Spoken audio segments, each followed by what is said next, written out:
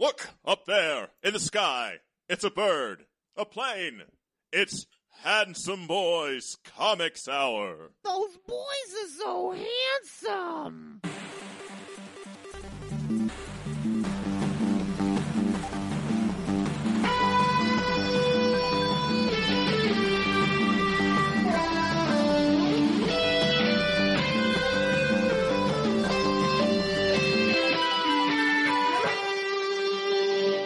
One brain drain.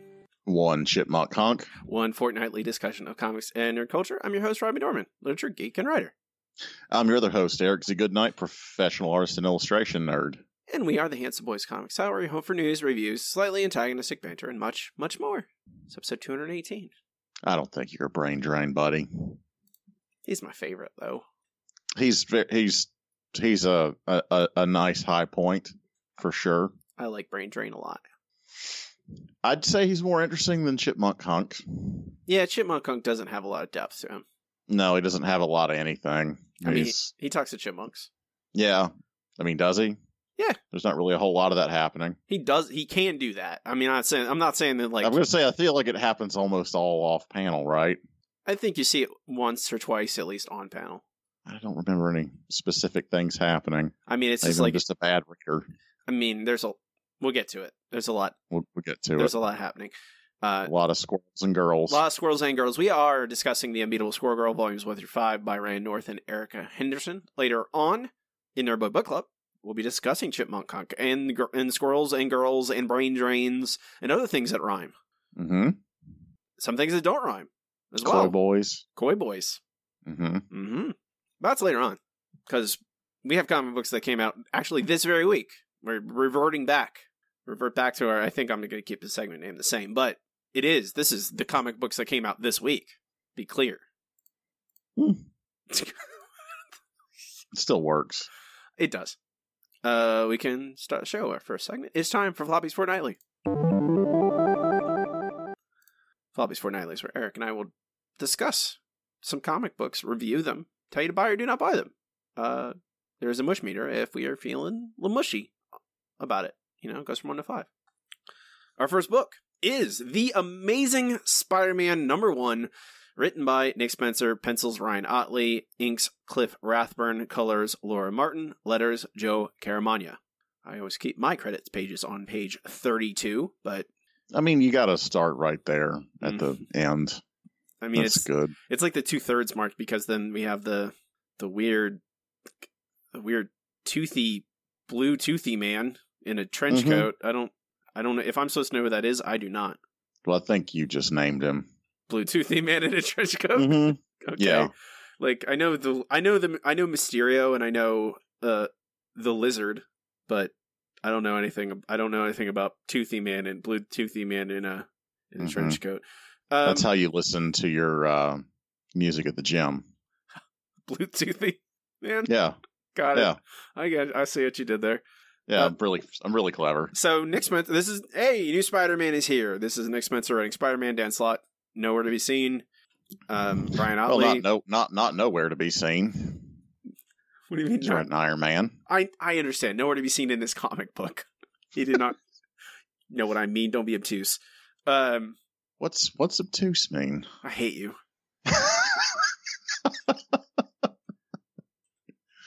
So, I like this comic book.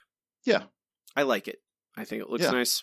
I think Nick Spencer writes a fine enough Spider-Man. I think, hey, he has Boomerang in here, so he fucking loves Boomerang. He likes Boomerang a lot. He loves Boomerang. He can't stop putting him in comic books.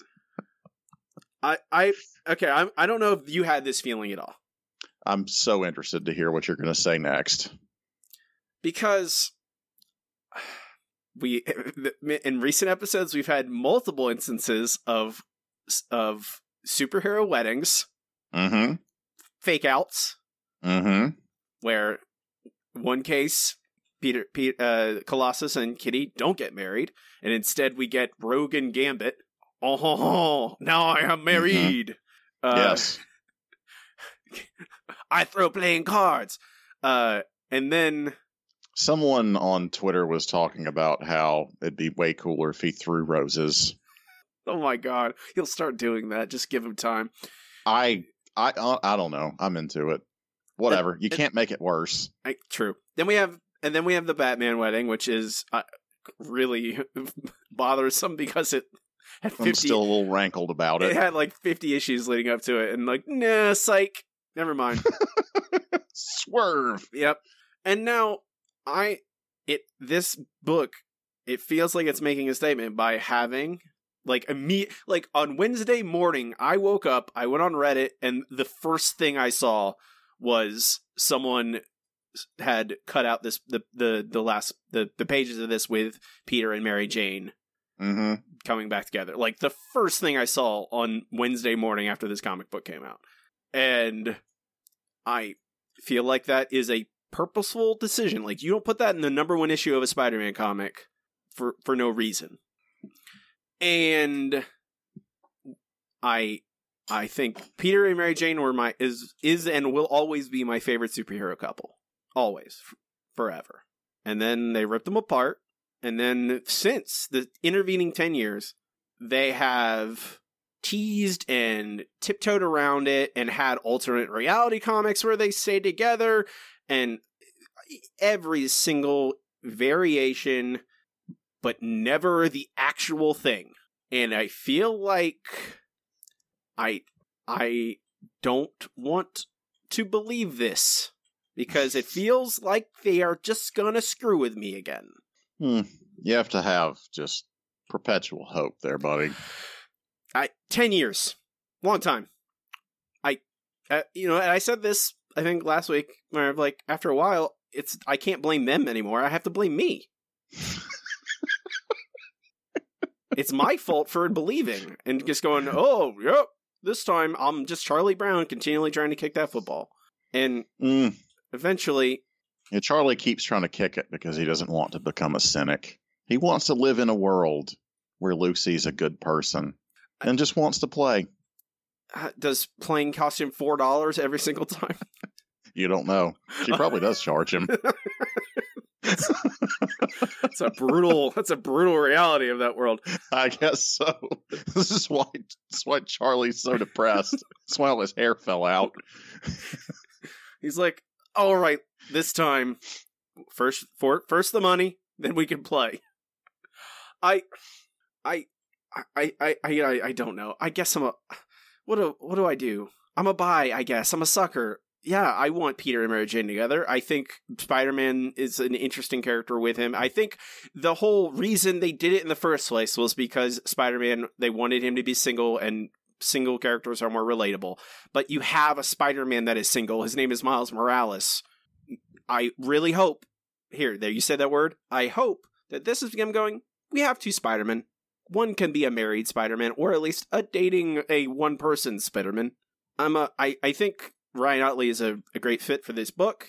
I think Nick Spencer... Ottley's pretty wonderful. You know, he drew Invincible, which is just, what if Spider-Man was Superman? And This is, it's Spider-Man. So yeah, perfect. I think Spencer he has a good eye. He has a good ear for snappy Spider-Man type dialogue, as it bore out in Superior Foes. I'm a bi. I just had to air the deep... The airing of grievances. The deep reticence in my heart that will probably come back around in issue 35 or something when Mary Jane turns to be a clone, or Spider-Man pushes her away, or God knows whatever reason, or she dies. I'm a buy on number 1. I like this a lot. Do you think this is redemption for Spencer? Do you think he needed redeeming? Do you think we just need to move past, because sometimes comics are bad and we need to just fucking get over it? I don't hold Secret Empire against him. I think it's a bad comic book, but yes, most comic book writers have after they've worked long enough have written some bad comic books in their life. It just was a perfect storm of bad, of so many things happening at the same time. Yes. I think ultimately he's better at this. You know, Oh Lord, yes. yes. So I don't want Nick Spencer doing. I mean, this is a high profile comic book, but it's the kind that I think he can do. Right. And I think I think he always deserved a shot, but like writing a big like company direction changing event, it just didn't work. No. There was a lot of awful problems with it, but I know me personally, I never really saw him as a bad person, but like, God almighty, fucking people revile that man. Like, harassed him off of social media. Like, I don't know. He didn't always conduct himself really great. He wasn't smart. In a lot of cases, when he should have shut the fuck up and said nothing, he decided to engage people. Mm-hmm. But I think Spencer really got a raw deal here. He wrote some fucking terrible comics, and I don't know. I would like to think that any artist or writer should be forgiven the worst stuff that they've done. I don't know. I like Spencer, and I would like to see him do some work to redeem himself. I'm sure there are plenty of people out there that are shit talking this book just because they hate Spencer. For me, this is already firmly in where I want Spider-Man to be. This is where I want the tension being. Yeah, I agree. It just already is so much more interesting and rings true to me as Spider-Man. I don't know. I'm hopeful for this. I think the ideas in it are very interesting. So all the other Marvel superheroes in this are turned against him, and this is a Kingpin plot to like discredit him. Was I reading that correctly? I mean, because like even Johnny's like, "Fuck you, Spidey." I think it is not necessarily only a Kingpin plot. I think it is. I obviously I think there's always more there, but I think Kingpin's a part of it. Okay, but that's how I'm reading that. Is like there's some time skip in here, and whatever the Kingpin has done to further discredit him, he's discredited Spider-Man as well as Peter Parker. I think it is the Kingpin as manipulator, moving. That is the kind of infamous Kingpin archetype is like, chess master moving things around, and I think that's what's happening. Yeah, I'm really interested to see what the root of that is. And I'm interested to see what he's going to do. I don't know. There's a lot of big ideas. I like the core of this so much more than I liked the core of Tony Stark Spider-Man. Yeah. Or evil Nothing against Dan Slott. It was always a readable comic, but never one that felt very good to me. And I mean, I think all this is like coming back around to like, this is for those people who like the Spider-Man that from, the 80s and 90s, who this is largely what those books were, It was kind of the traditional rogues gallery and Spider-Man dealing with his image and self-esteem and his and dating and whatever. Yes. Yeah. Which is what I like. Feels so much more natural to me. Yeah. Double buy on Amazing Spider-Man #1. Next up is X-23 #1. Written by Mariko Tamaki, art Juan Cabal, colors Nolan Woodard, letters Corey Pettit. So one less Wolverine in the world, I suppose. Mm-hmm. I am a Tamaki fan. I enjoy her superhero books way more than I ever think I should. I mean, even the Hulk, which was, very, very much # not my She-Hulk, I thought was a great read.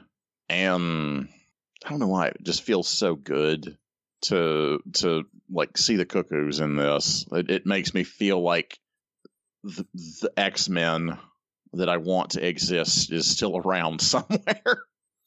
I mean, I think this is what this is. This feels like. I mean, Cabal's art feels so like John Cassaday. It feels so much like Astonishing X-Men in a lot of ways. And I like it a lot. I mean, I think I love John Cassaday, and I think having the Laura Martin colors, that helps. I believe it was Laura Martin. No, Nolan Woodard on this one. Martin did the last one. Oh, derp. Yeah, and Laura Martin did something else this month. It was Spider-Man. Yeah. But Ugh.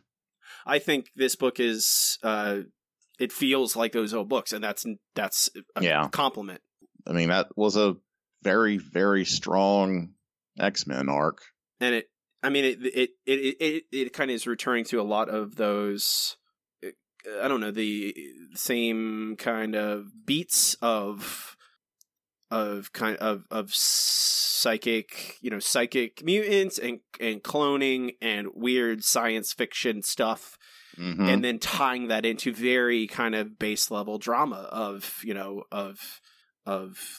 Laura not knowing, of her unsure about her parentage and now having her own like little sister to take care of, and bringing the Cuckoos in and Beast, and like this, there's a weird sense of like ethics coursing through all of this because of what Beast has done, what the Cuckoos are willing to do because of what they are. Like there's a lot, and that makes for good X-Men comics. I think all those things relate back, and that's what I think of when I think of X-Men. Yeah, they're all like foundational level X-Men ideas, and I think this is even more like this. Like, I really liked the Laura as Wolverine book. I think it was very good. But I think this book is immediately even more palatable to me because it is a smaller story. It is just, it's not big conspiracy and Weapon X and stuff. It is... Well, that's the kind of stuff that Tamaki does really well. She's very good about, interpersonal relationships and really getting inside the head of characters and telling, smaller, quieter, heartbreaking stories. She's really great for that. I really like that this issue focuses a lot on, like, the two sisters, and then it's a natural fit that the other half of the story is about the Cuckoos being sisters and trying to, like, complete themselves. And I'm really wanting to know where this is going to go. Yeah, me too. I'm a buy. Do you remember when this new costume was the Tempest in a Teapot of the day? Yeah, hey, Eric, this is a thing. I'm going to let you know.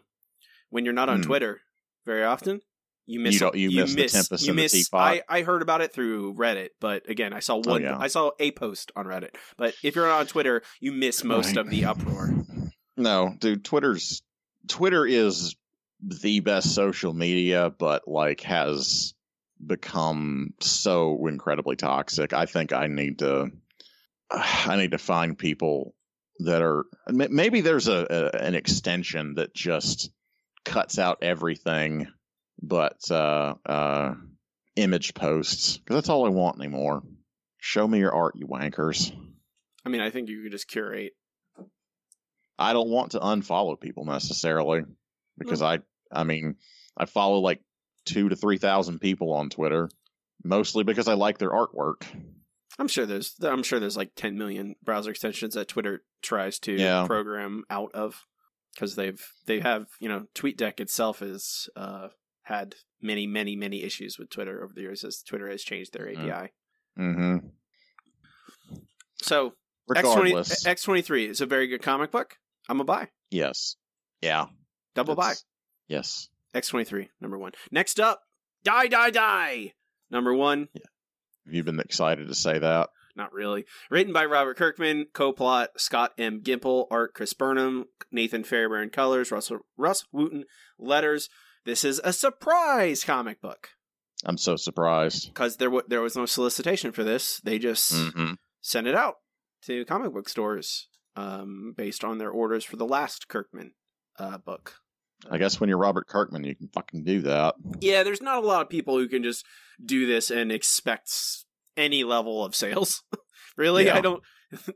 you have to... When you're Robert Kirkman, you're one of the very few people who can do this. He can also afford to completely take a bath on it. Yes, and I believe this is a mini series. I think planned. Yeah. It's not a continuing series. Chris Burnham draws disgusting shit. He really does. And I mean, I don't hate him for that, but I hope this doesn't go. What was the Grant Morrison comic? The fucking weird one. I don't remember the name of it. the Lovecraft one? Yeah, Nameless? Nameless. It was Nameless. What a fucked up book. That was very disgusting. This is also very disgusting at points. So far, it's not as bad as Nameless. No, it's definitely not. Nameless didn't actually. I mean, it didn't start out at 100. It started out about like 60, and then it accelerated. This does have a dude getting his nose cut off, which is pretty gross. I got them heavy size, bro. It is another case of where I can't point at anything and think that I wouldn't say anything in this comic is bad. Really, it's not for me. I don't think this one's. I understand where you're coming from on that. I also I enjoyed reading it. I enjoyed looking at Chris Burnham's disgusting artwork. I think that this is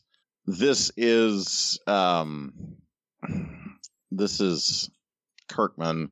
This is Kirkman at like his tightest, more so than a lot of stuff we've read by him. I mean, the thing that I've read by him the most is The Walking Dead. Mm-hmm. It's what he's written the most, and it is what is the most boring. It bores the shit out of me. It's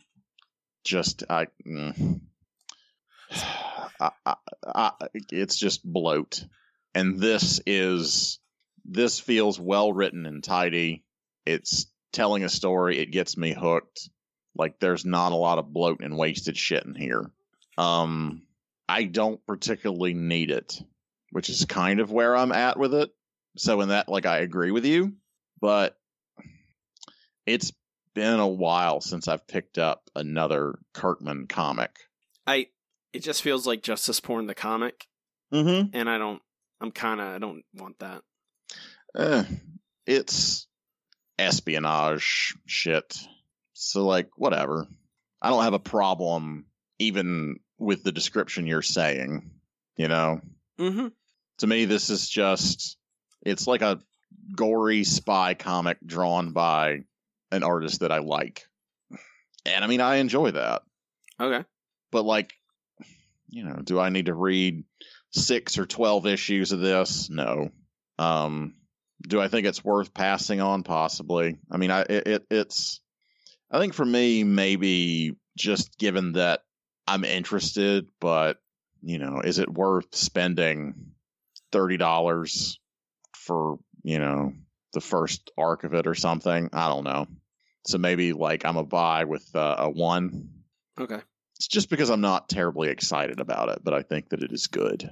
I think neither the art nor writing are bad. I think they're both competent to good. I just, no excitement, no interest. I don't need to see I don't want to see people getting their nose cut off in a spy comic. That is the opposite of what I want, really, at this point. I'm a do not buy, having said all that. I'm sorry you love noses so much. Well, I'm a fan of them attached to people. Fair. Yeah. That's a split decision on Die number 1 with a mush meter of 1. Next up is Ruin World number 1. Created, written, and illustrated by Derek Loffman. Lettered by Warren Montgomery. Cartoony dungeon crawler adventure comic, kind of. Yep. All ages. Mm-hmm. Kaboom. Debut comic. Yep. What do you think? I am into it. I think it's delightful and fun. I mean, in general, I like comics and art about, like, fantasy and RPG tropes. I'm a real mark for that.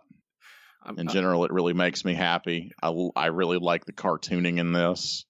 This is a book that I would absolutely buy just for the art. Like, I think that, you know, the story and the jokes and everything is just sort of window dressing on top of it. But I think this is very strong cartooning, and it's cute and fun. So I enjoy this. I think it's great. You don't really have to do too much to impress me beyond that. No, I agree with you pretty much. It's fun. It's cute. Art is really nice. I love this little bug guy. I just love him. The little bug guy who steals their things while they're asleep. Mm-hmm. Down on his luck, Bugman, in debt to the wrong people. Yep, they're gonna pull his legs off. Well, that's bad. Needed legs. I Even mean, if you're a legs, Bugman, legs. especially You gotta keep legs and noses attached on your body. So But- that's some bullshit. Mm-hmm. Don't go running off with them legs and noses. But I'm a buy. I don't know. It's not. This isn't complicated, but I don't think it needs to be. It's just really, really good cartooning, really cool character design, and fun and adventurous. And again, this is a good book for kids too. It is an all ages book, and I mean, I think I like it as an adult man, and I think a child would enjoy this just as much. You like it as an adult man. As an adult man, that's what I say. Mhm. Whenever I like something, I say, as an adult man, I like this. Sounds good. Yeah. Double Buy, Ruin World #1. Last book of the week is Farmhand #1. Created, written, and drawn by Rob Guillory. Colors, Taylor Wells. Lettering and logo by Cody Chamberlain. Calendar design by Bert Durant. So, Rob Guillory of Chew. Chew ended in 2016. This is his new book. I see the resemblance now. Mm-hmm. It looks like Chew. Yes, it does. I think this one is a little bit closer to him, as in a more it obviously has a lot of crazy gore and dumbness, which is what Chew did in spades. But I think this is a little bit closer to him, a little bit more personal. He is a black guy living in the South, and in a mixed race relationship, and he has children, and his dad grows body parts. His dad does grow body parts. I think that's a thing we don't talk about very much when we talk about Rob Guillory. I don't know why. It seems like a thing we mention once or twice, but you got to keep quiet about that. I went in. It's just not polite. I went in not expecting to like this. Yeah, I liked it more than I kind of want to. I think his art is good, but it really is off-putting to me. And that is absolutely what I always thought of Chew. I'm like, this is good in a really ugly way. I don't know, man. I could do without this. I like it. I think I was going to say, I went in expecting to respect it, but not to like it. Yeah. But I like it at the end of the day. I like this way more. This hooks me way more than Chew ever did. I think it is. I'm interested but conflicted on this. I don't know about it, man. It is the extra Chew had a very a dumb conceit that was pushed as far as it possibly could be, and I feel like this already has more at step one than Chew ever did. Chew did more as it went on, I know, but this book with the family moving back home, this guy's strained relationship with his father, the dad being all smiles and happiness, and then doing shady shit in the back. I'm all for all of that. That's really totally my jam. And I'm not the hugest fan of his art either. I think I share a similar sentiment to you, but I think because it has all that stuff going for it that I'm on board for. The art is something that I kind of, it's like jumping into the ocean. It's cold at first, and then you kind of get used to it. But I'm a buy. I'm on board. I like this book already. I don't know where I'm at on it. I do think there's value, but I just don't want to be in this world. I mean, that's fair. I don't know what it is.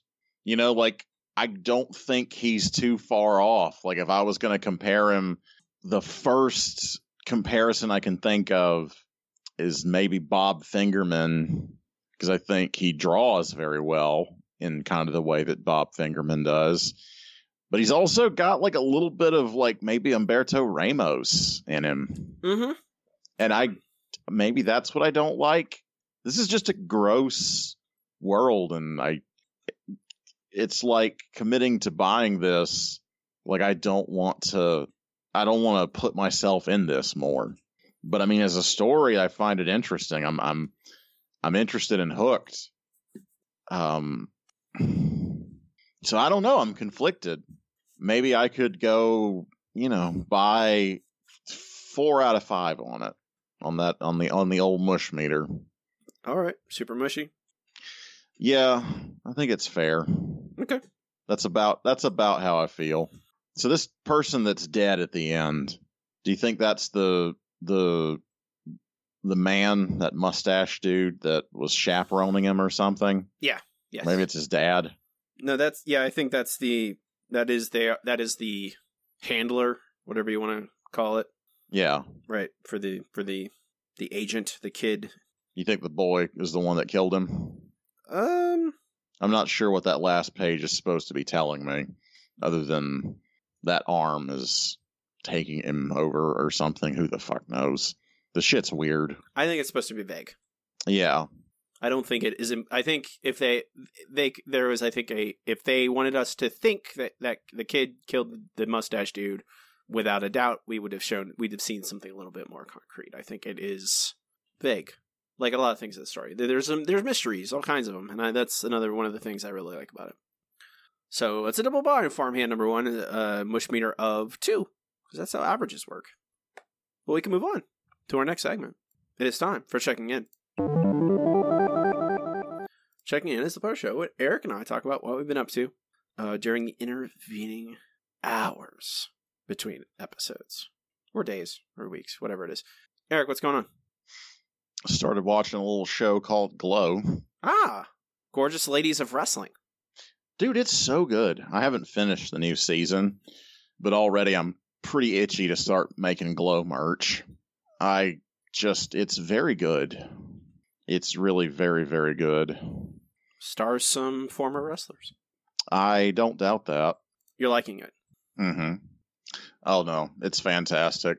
There's a story. There's an episode where they just basically show like story beats, that's just like skits for like the story of the show.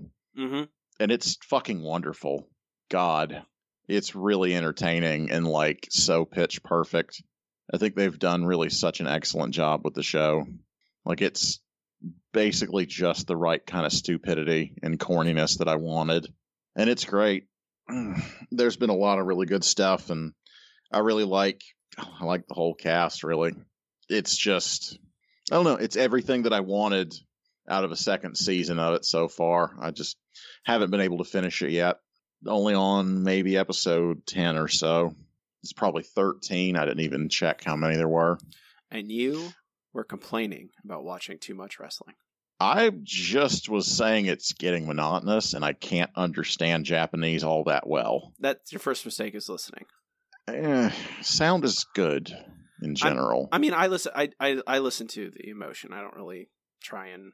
Do you have anything else you want to talk about, Eric? I'm about to talk about the G1 Climax, so we shouldn't talk about Japanese wrestling twice. You want to skip over me complaining about mods for Stardew Valley? You can complain about mods for Stardew Valley. What's wrong with mods for Stardew Valley? I'm going to be real brief that all the software is written by... I don't know what it is. It just isn't very well done. It creates a lot of problems, and half the software does not fucking work. That sounds like every attempt at modding any kind of game I've ever played. Yeah, I feel like I was really spoiled because the earlier versions of Nexus Mod Manager, which I remember having some issues with, but once I got it working, it was very easy to mod Skyrim. And I was spoiled by that, because none of this shit works anymore. The original developers of Nexus Mod have made it like a community software, and this shit's fucked up like crazy. It has become disparate and screwy, and all the software, like about half of it doesn't work, and it's just a load of shit. I installed it on a Mac that I'm playing it on, and that shit just does not work. It just doesn't. It's got an installer. It says it's just such horse shit. Such complete horse shit. So I'm just going to say don't do it. It's not worth it to make everyone in Stardew Valley topless. God, the mods are just so fucking cringy. I would strongly suggest, you got to get some vitamin cringe. Go to Nexus and look at the shit that's on there. No, I don't. No, thanks. Pass. It's horrifying. Mm-hmm.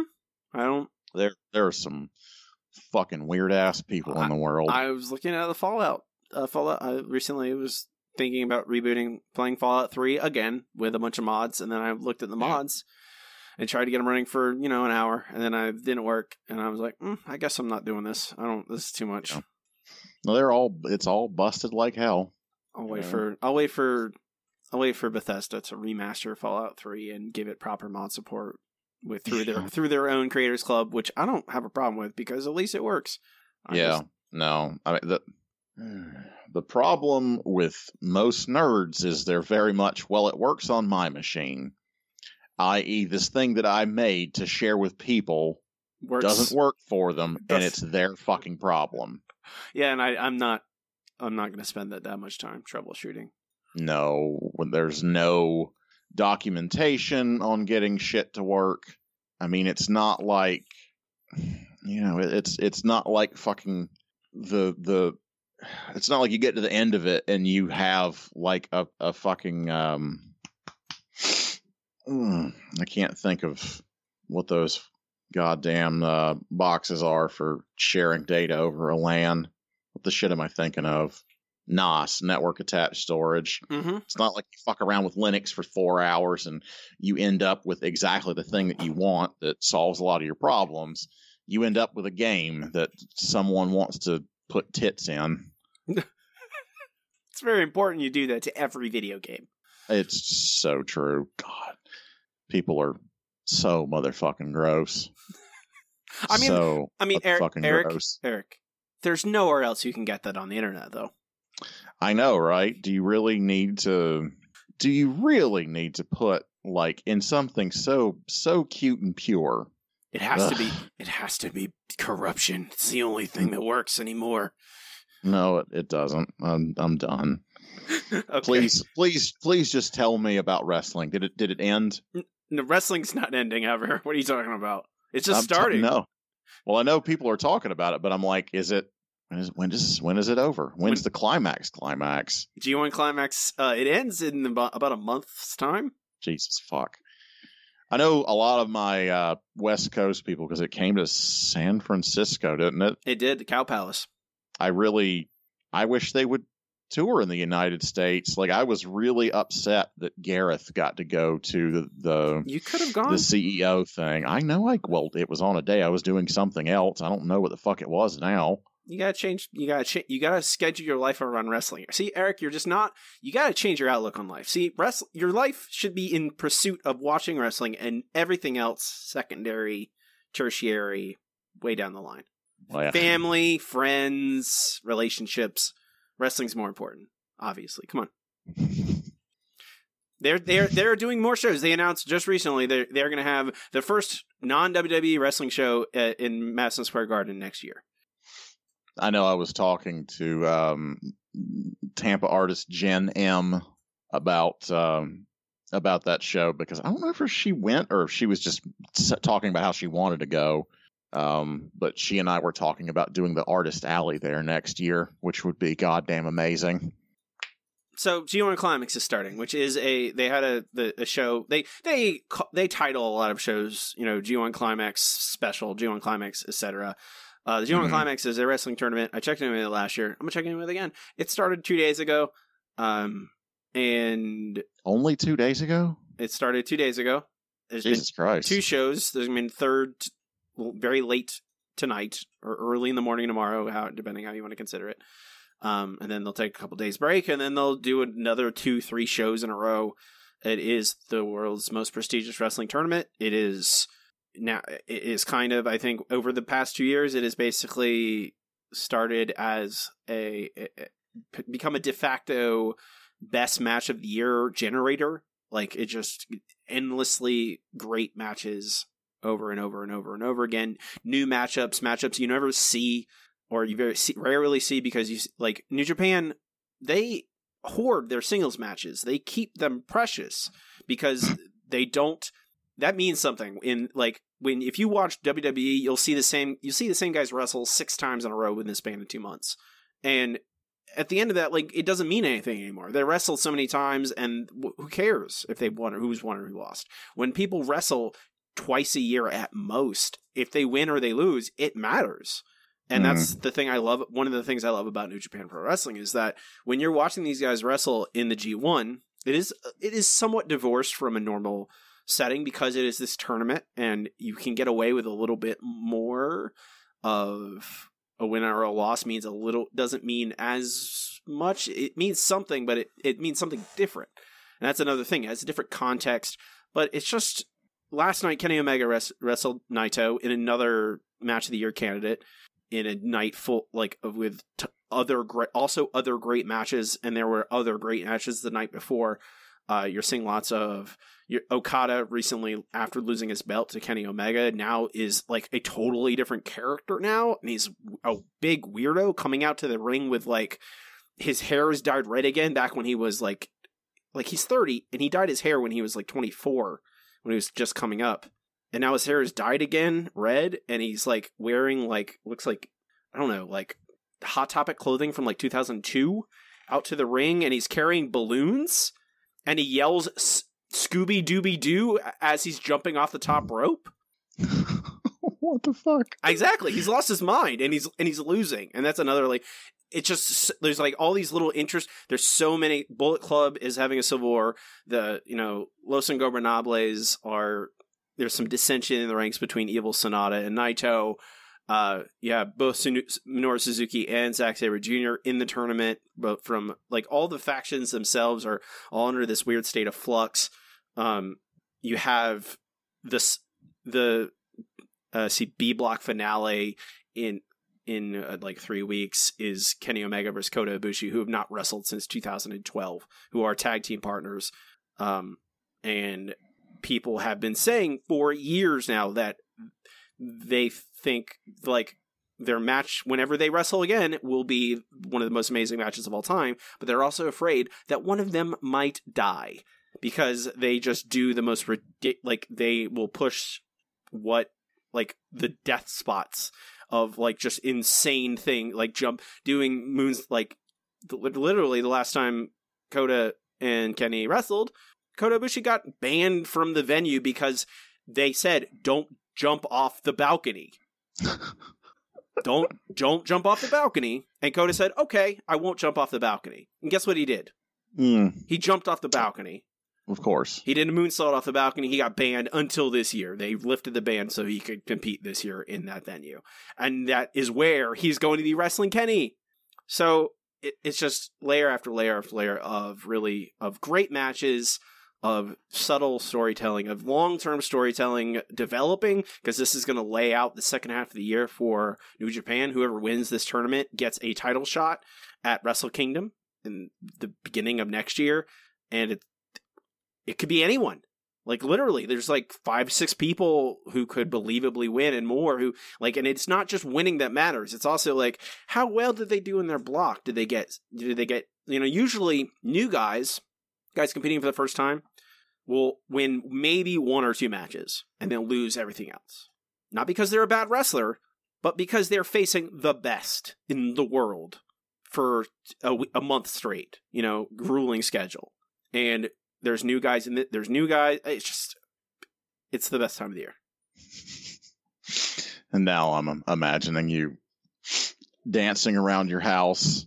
It's the most wonderful time. It's like a little birthday present to me every single year.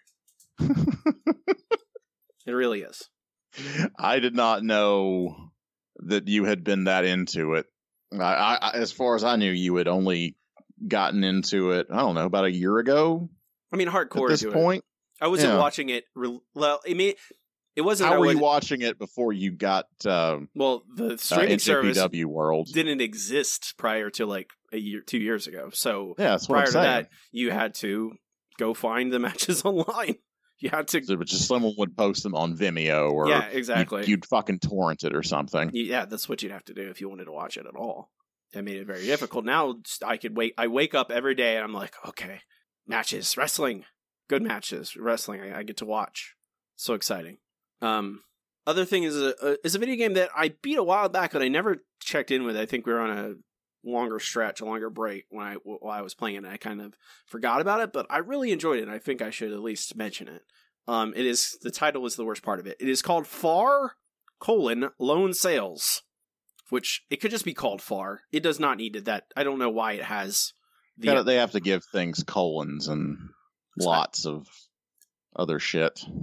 But it is a kind of I would call it I guess it's a puzzle game. It's a adventure puzzle game, I guess, because it is in similar structurally to Limbo or Inside, meaning you're controlling a single character moving left to right on the screen, full of really beautiful art in the background. Like everything is really like the game itself looks gorgeous. And you're kind of going on this journey, and the story itself is not explicit. It is more about you're supposed to read into the clues that the environment is giving you about this character and about what you're encountering. And I don't like. I feel like this is almost a new genre now that Limbo kind of invented. I was gonna say it looks so much like Limbo. I would say that I like it way more than Limbo or Inside because it is actually not incredibly depressing from beginning to end. This is a game that is actually, it's kind of hopeful. And it feels like every time you do anytime you progress in Limbo or Inside, it feels like it is all it is used for is to make you feel worse later on down the line. You're like, oh wow, I just escaped this awful thing so I can get into this new area. And in this new area, you discover some awful, disgusting thing, and it makes you feel worse. In this game, you actually, when you solve a puzzle, when you progress, because it feels like you're in kind of a post-apocalyptic landscape. You don't know what happened. All you know is that you used to live on the coast, and now the water is gone. There is no water. There's no ocean. And you're on this weird kind of ship that the first thing you do is you attach a sail to it and you sail it across this great flat, and you're encountering different gates and obstacles, and you got to get past them somehow. And there's a lot of different like weird, like if you attach things to your ship or you use momentum and get your ship to ram something, or you need to back up and you use a winch to open a door. It's never super complicated, but it is a very effective storytelling about the world that you're in and the mission that your character is on.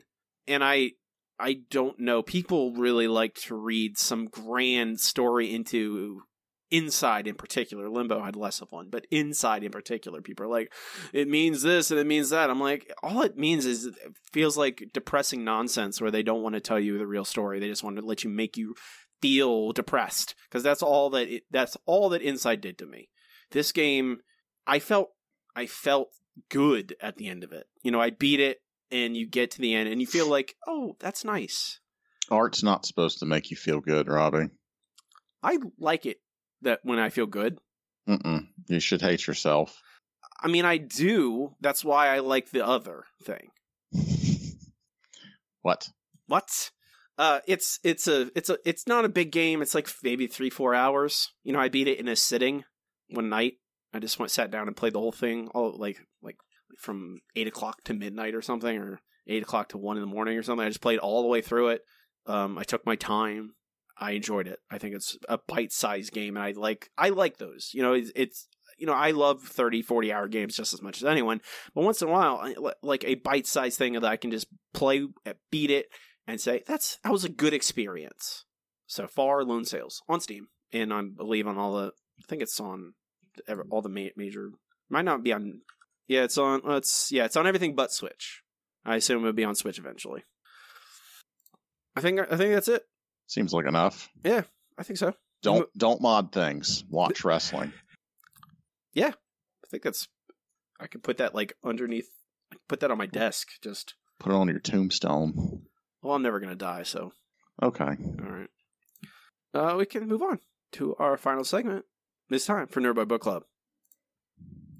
Nerd Boy Book Club. This part show, Eric and I will assign a longer collected work and discuss it in depth like you would a book club, except it's a comic book. This week we are talking about The Unbeatable Squirrel, Volumes 1 through 5 by Ryan North and Erica Henderson. Eat nuts, kick butts. Mm-hmm. I wish I had that butts cover. It's probably a hot ticket, that one. What the book that just says butts on it?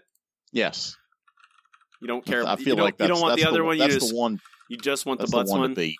Yes, of course. Man, I forgot this was in 2 separate editions. Bunch of dummies. Yeah, that's really confusing. They even make a joke about it. Super confusing, and I guess it's just like before and after the shit. I don't know. It's dumb. Before and after the shit. Yeah, I feel like that's as much description as I can muster for that. Dorian Green, been a character a long time. Mm-hmm. Clearly. They've included that backstory for us because they're such nice people. And now she's I don't know. It feels like we've seen a lot of. It's the thing that when I was reading this, what it reminded me. Most of it's like this new age of semi self-aware, smart superhero book, like with fandom in mind, with like Doreen herself is not a super fan, but Nancy is. Mm-hmm. And Nancy, like, and she writes fanfic, and we've seen that become a focal point of a lot of characters recently, of these characters who are fans of superheroes. Yeah, Miss Marvel, possibly most notably. Also Gwenpool. Mm-hmm. I would certainly directly compare them to this book.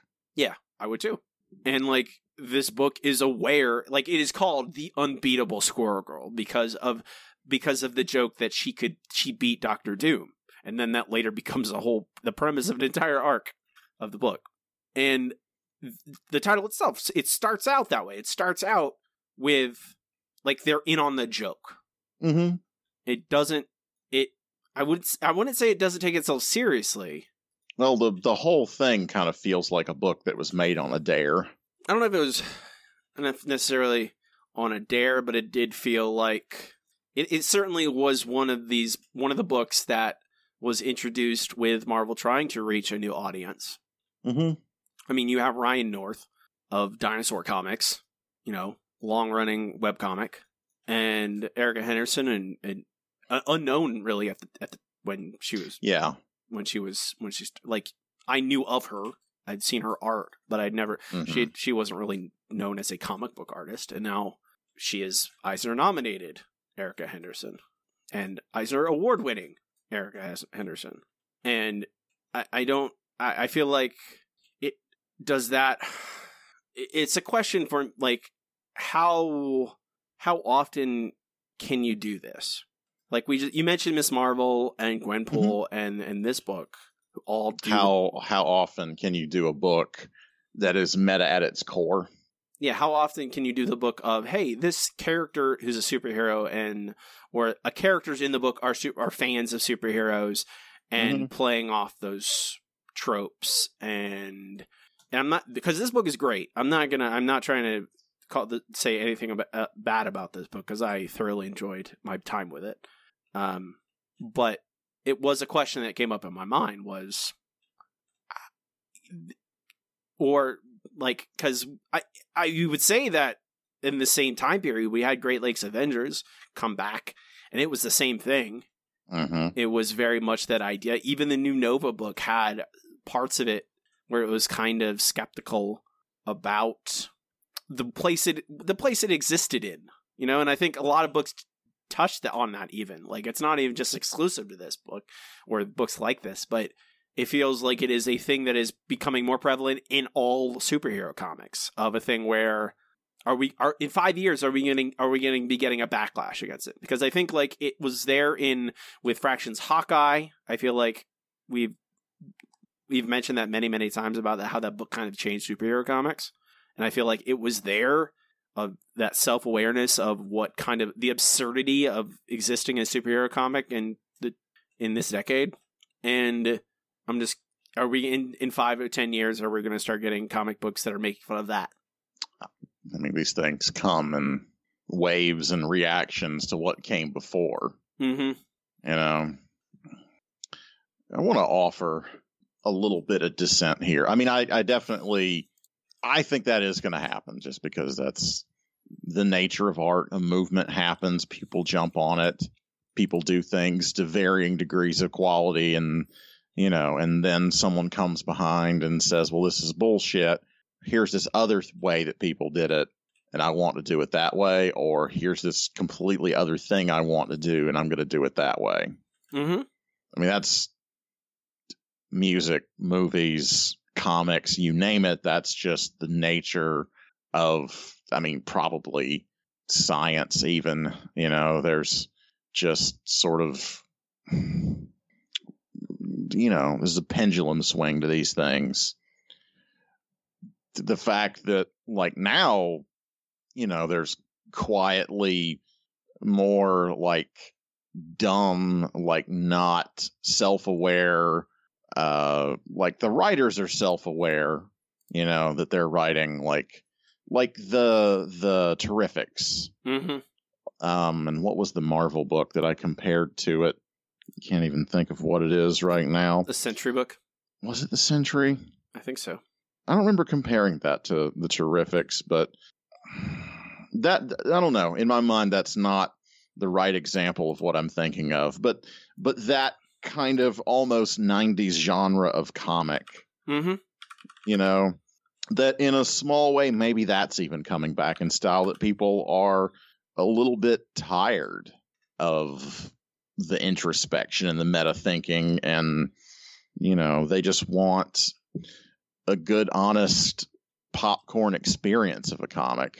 So maybe that's already starting to shift, you know, that every comic doesn't need to be about comics, that, you know, it could just be that it's different groups of people, different audiences, each of them looking for, you know, whatever that refuge is. Mm-hmm. And we talked about those incredibly, I think it was Moonlight is what it was, that I had a fair amount of criticism for. I didn't think it was bad, but it definitely felt very precious and twee, and that the whole world was based around everyone being very nice and sweet to each other. Mm-hmm. And that kind of fiction, that world is like a refuge for that person, where the dumb, like, hyper-masculine 90s comic, that's a refuge for some other knucklehead. Mm-hmm. I feel like there's going to be I mean, maybe someone like Jason Aaron can hit those different marks, you know, Mm-hmm. and write a comic that maybe captures that market, but also captures people who are looking for some degree of, I don't know, like lit cred, you know? Right. Good character-driven storytelling, character arcs, stuff that, like, analyzes itself the way that this does. Can I surprise you with something? Sure. I didn't really like this that much. What do you I mean, I'm not disgusted with it, but, like, if I'm gonna rank it, I'm going Miss Marvel, then Gwenpool, and then this, which I think is a no-brainer, but, like, I think it's a fairly distant third. Among this, I think I agree with you. If we're those between those three books, Mm-hmm. I think I like Miss Marvel, then I like Gwenpool, then I like this. I think objectively that is the quality ranking, but I think that this just isn't one of my favorite books compared to a lot of other stuff that I've read. I mean, I think that it is good, and it's got some good jokes in it. Did you laugh out loud reading it? Yes, I did. I did not. Okay. I mean, I did multiple times. I don't know what it is. Like, I think that comedy's kind of hit or miss with me that way. Well, can I ask you, have you ever read dinosaur comics? Do you like dinosaur comics? I am familiar with them, and I haven't just gone over their website and just read a bunch of them. So, I mean, maybe that is saying something. Maybe his sense of humor doesn't really suit me. I mean, none of it's bad. It's just, it's not blowing me away. I mean, I think comedy in comic book, like comedy is in and of itself is, I think, the most divisive of everything. Like things that make certain people laugh just don't. And there's not like, I think if drama fails, like for certain people versus others, you can nail it down why certain things are funny and why certain things work in drama versus why they might not work in comedy versus for one person versus another. I think comedy is much harder to divine. Like, why is this person funny? Why is this funny to me? And why is this not funny to another person? And I did laugh out loud. Like, I even made a note to my, like, I've laughed out loud multiple times in this. I think. What made you laugh out loud? Oh, now to actually remember, have to, like, give me to actually remember them. Yeah, that's a hard thing. I remember I laughed a lot about I think I laughed. Okay, I remember one distinctly. It is the conversation with Doom. Mm-hmm. I knew it was going to be something about Doom. Doom, definitely. I love this Doom. This version of Doom is great. Doom can be absolutely hilarious. Have you ever seen the Justin Jordan comic about Doom talking about Breaking Bad?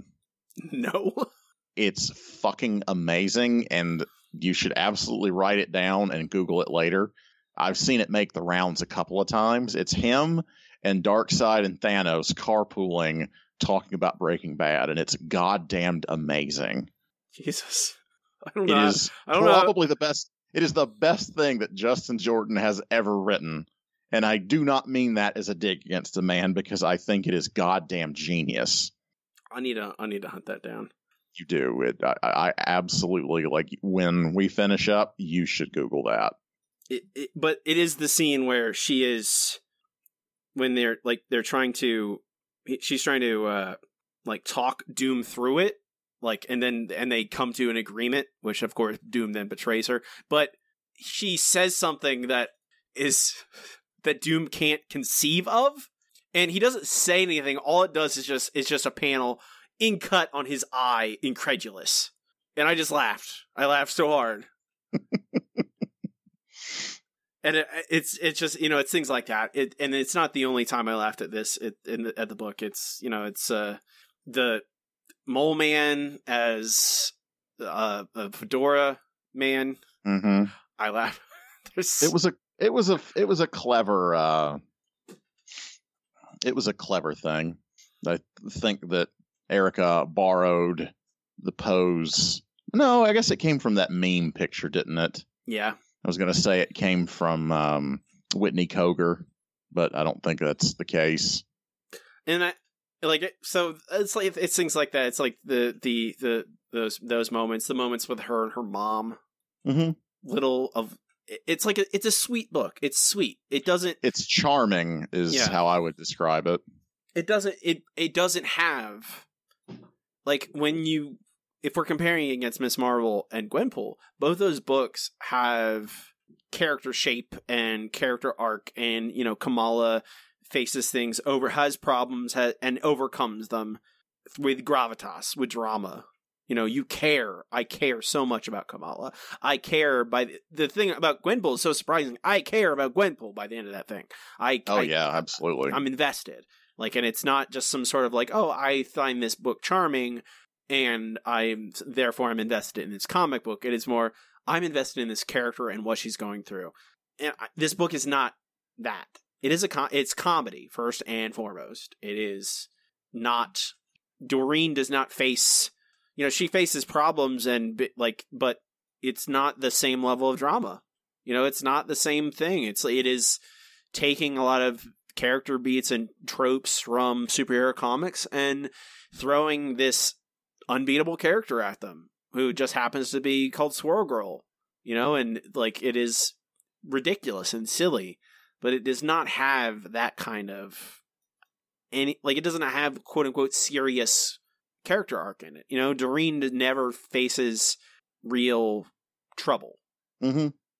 She's basically Gwenpool in the first part of the book when there's essentially no consequences for her. Right. Like it's not even,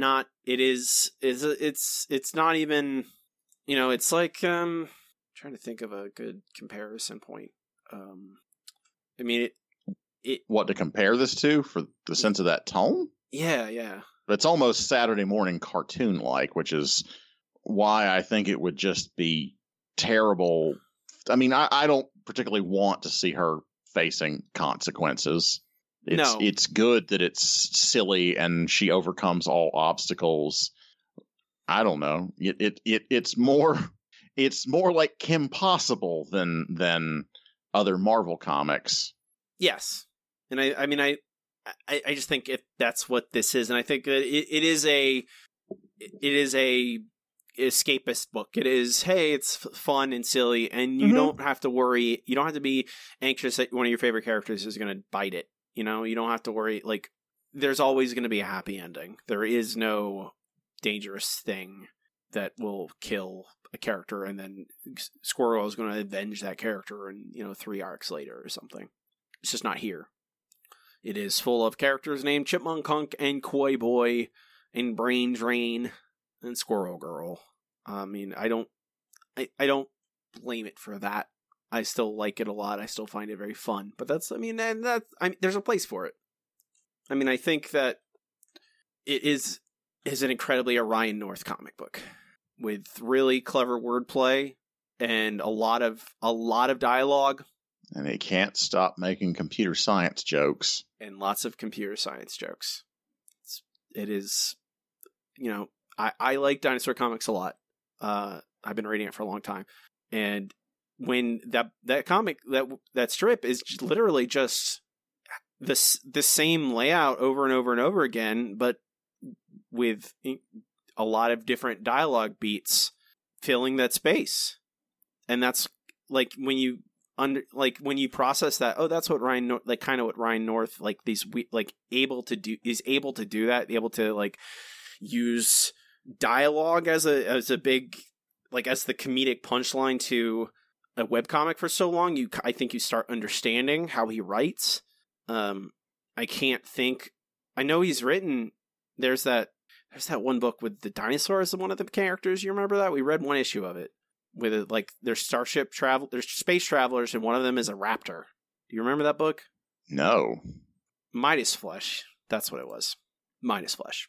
The name definitely sounds familiar.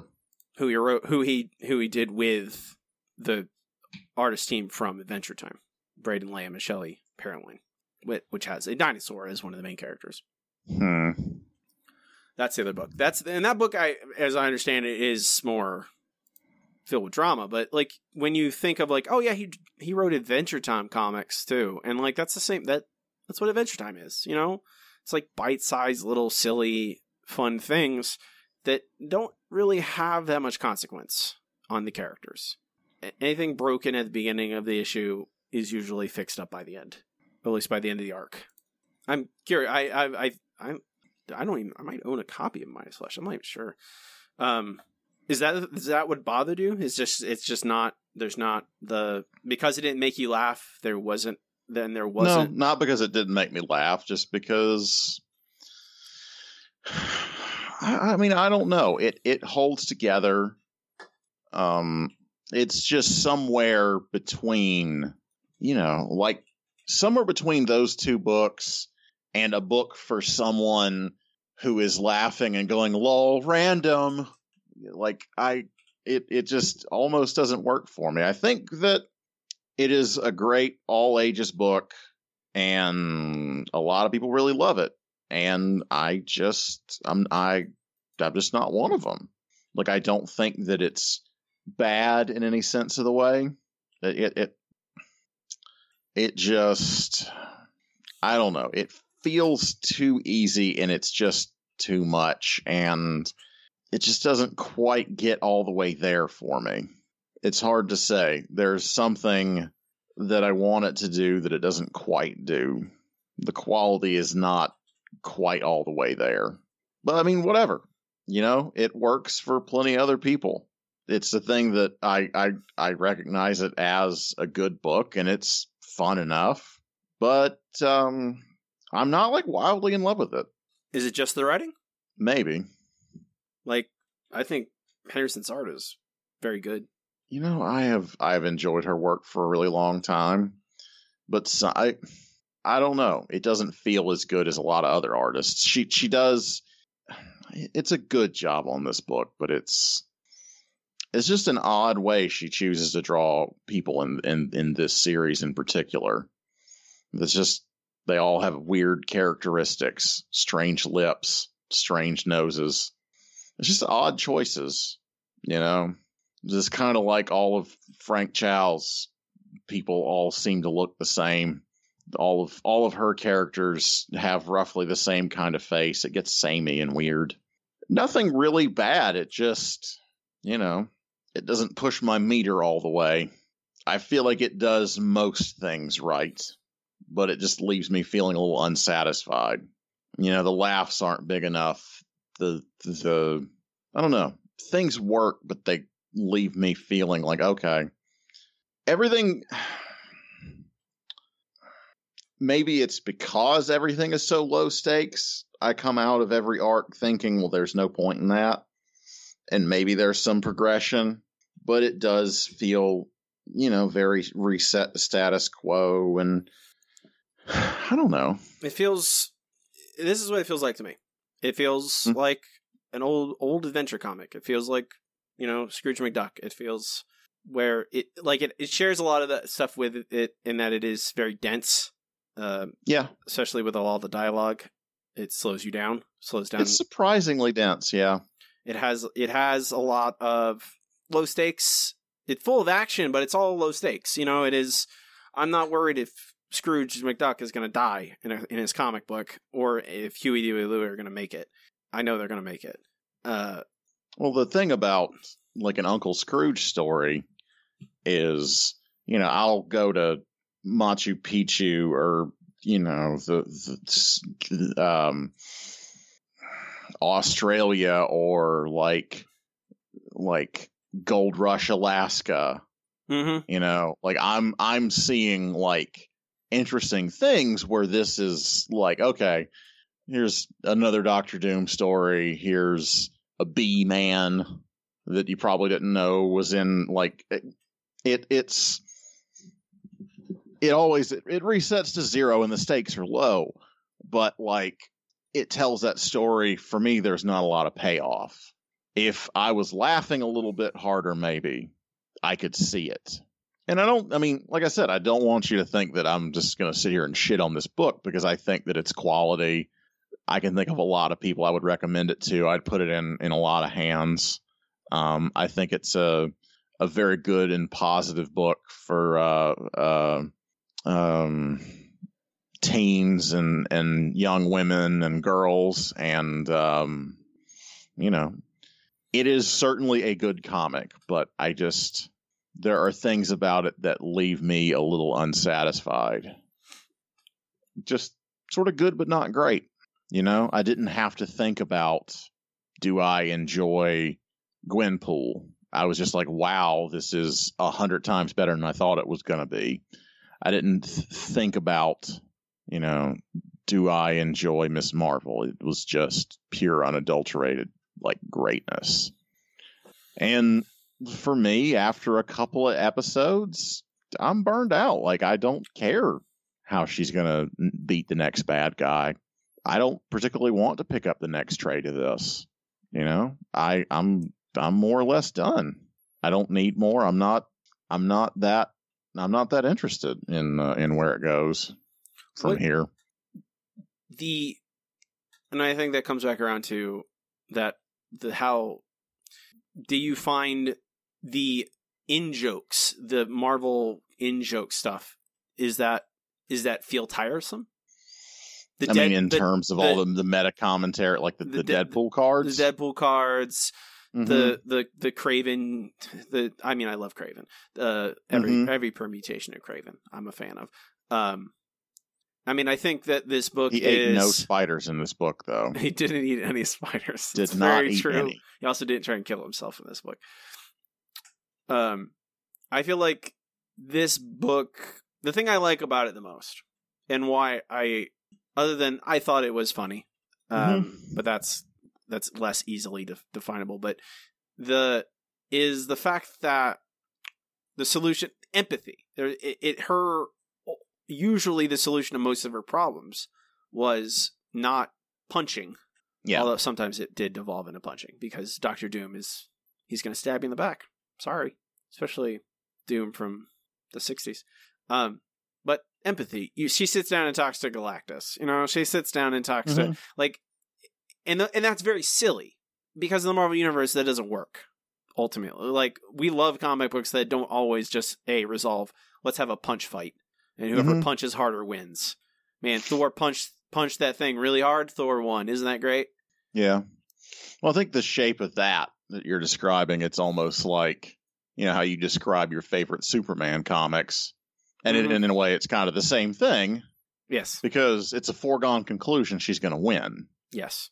We know from the get-go. It's a light romp.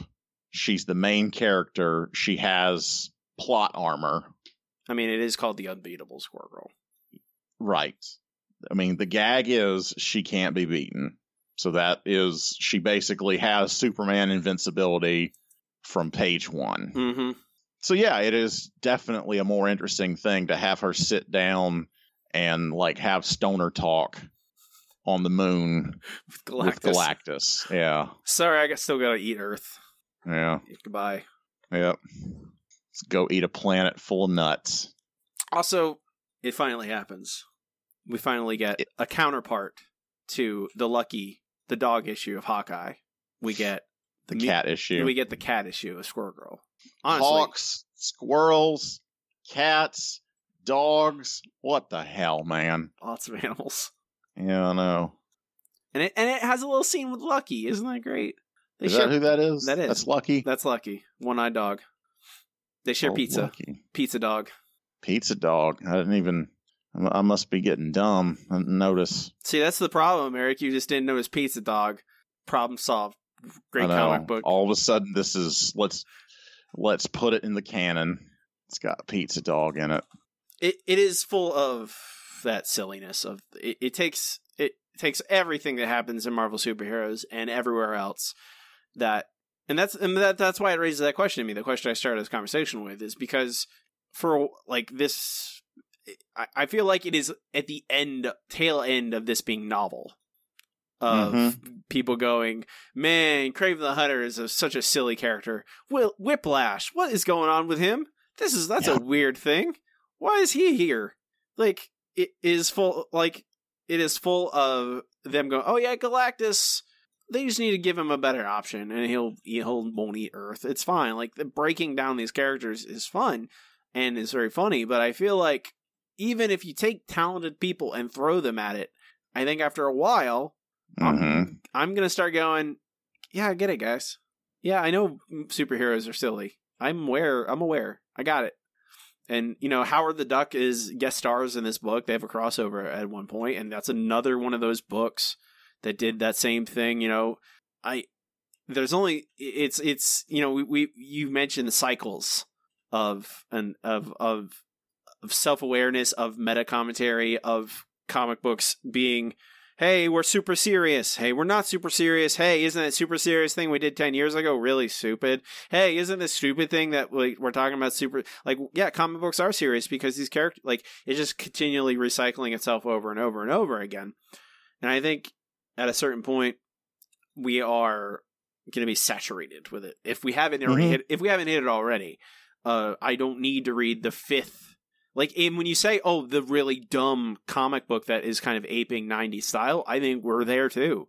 Of, like, I'm sure there's still people there's people who have bottomless appetites for both of these things. I'm just saying, based on mainstream comic companies toying with putting more of it out there, that it's kind of coming back around a little bit. Well, those people that I feel are still like buying comic books, probably.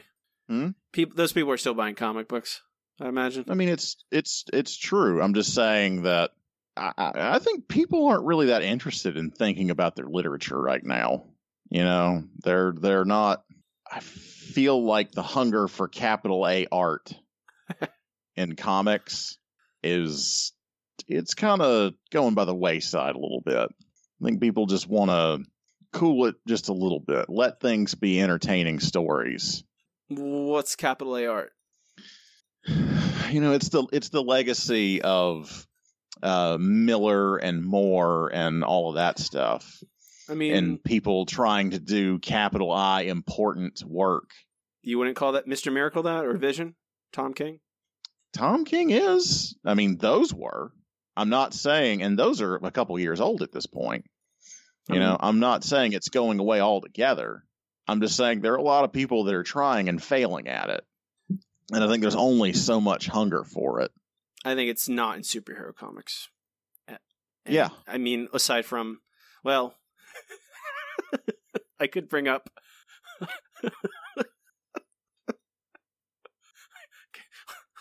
Watchmen 2. Now yes. there's Batman. Yeah. Well, yes. With 100% more DC characters. And that's kind of the thing that I'm thinking of. I kind of forgot. I'd forgotten that comic book was coming out, and it still is. It's best to forget about it. But, I mean, people are trying to write those big, important capital A art books. And, I mean, certainly, and maybe it's only superhero books. I just think that people just don't want it. I don't know. It's starting to feel a little different. Go ahead. I was going to say, I think it's just migrated. I think it's outside of superhero circles. I think it is. Oh, and that's fine. I mean, I think that, hey, I'm not, right. Maybe, I think it might not call itself but what it, like, Saga, Wicked and Divine, Kieran Gillen comics, regardless of how much he wants to be very open about everything he writes, I still feel is carrying on everything Kieran Gillen writes, regardless if it's Darth Vader or Wicked and Divine or anything in between. I feel is still carrying on the legacy of Alan Moore, Grant Morrison, Neil Gaiman, etc. Mm-hmm.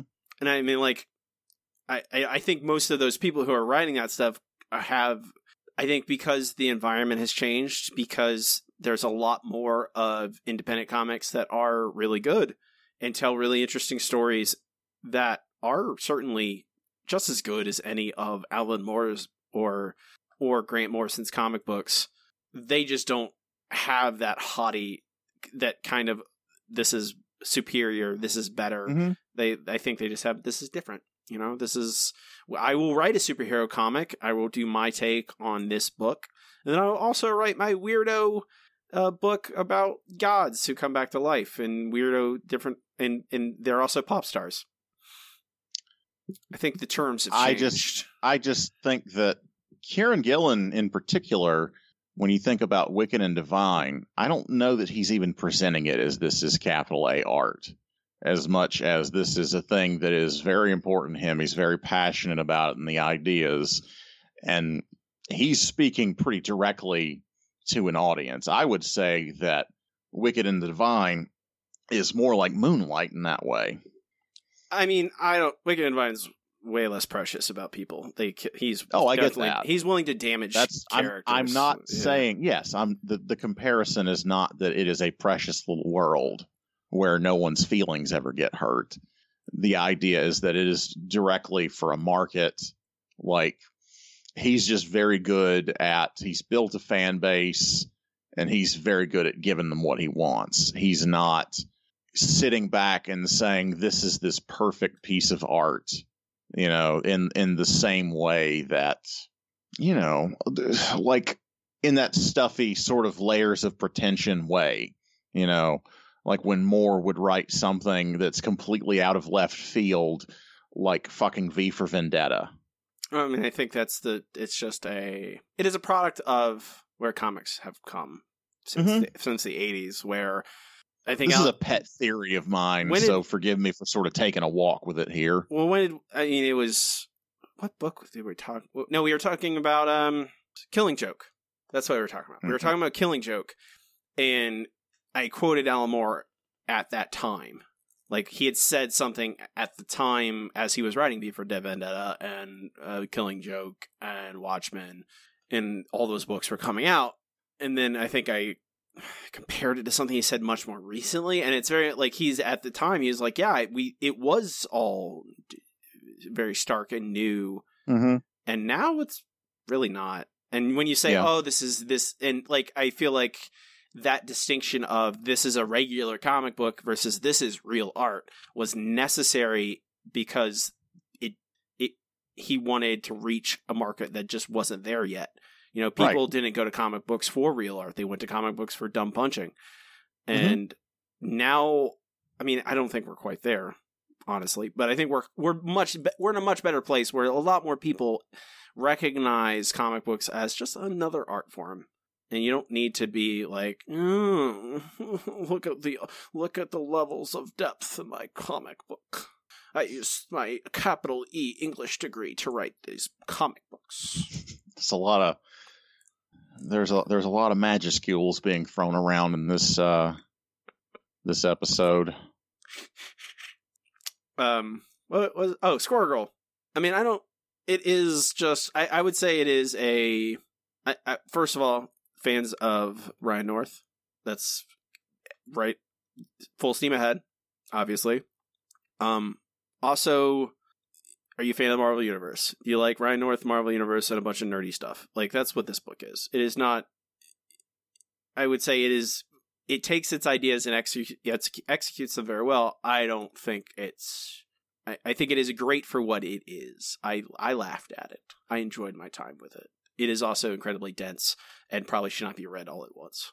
It should be spaced out. You read a book and then you take a break. Which is how I felt when I read, Scrooge McDuck as well. Uncle Scrooge. I cannot read them all at once, or I will just go, my brain is melting. There's just too much happening. You need to breathe a little bit. Let you take your time with it. Don't read all of it. I read the first trade. And I had to go. I had to tap out, and I had to go. I'll come back to this, and then I let it sit for like hours, and then read 2, and then let it sit, kept going.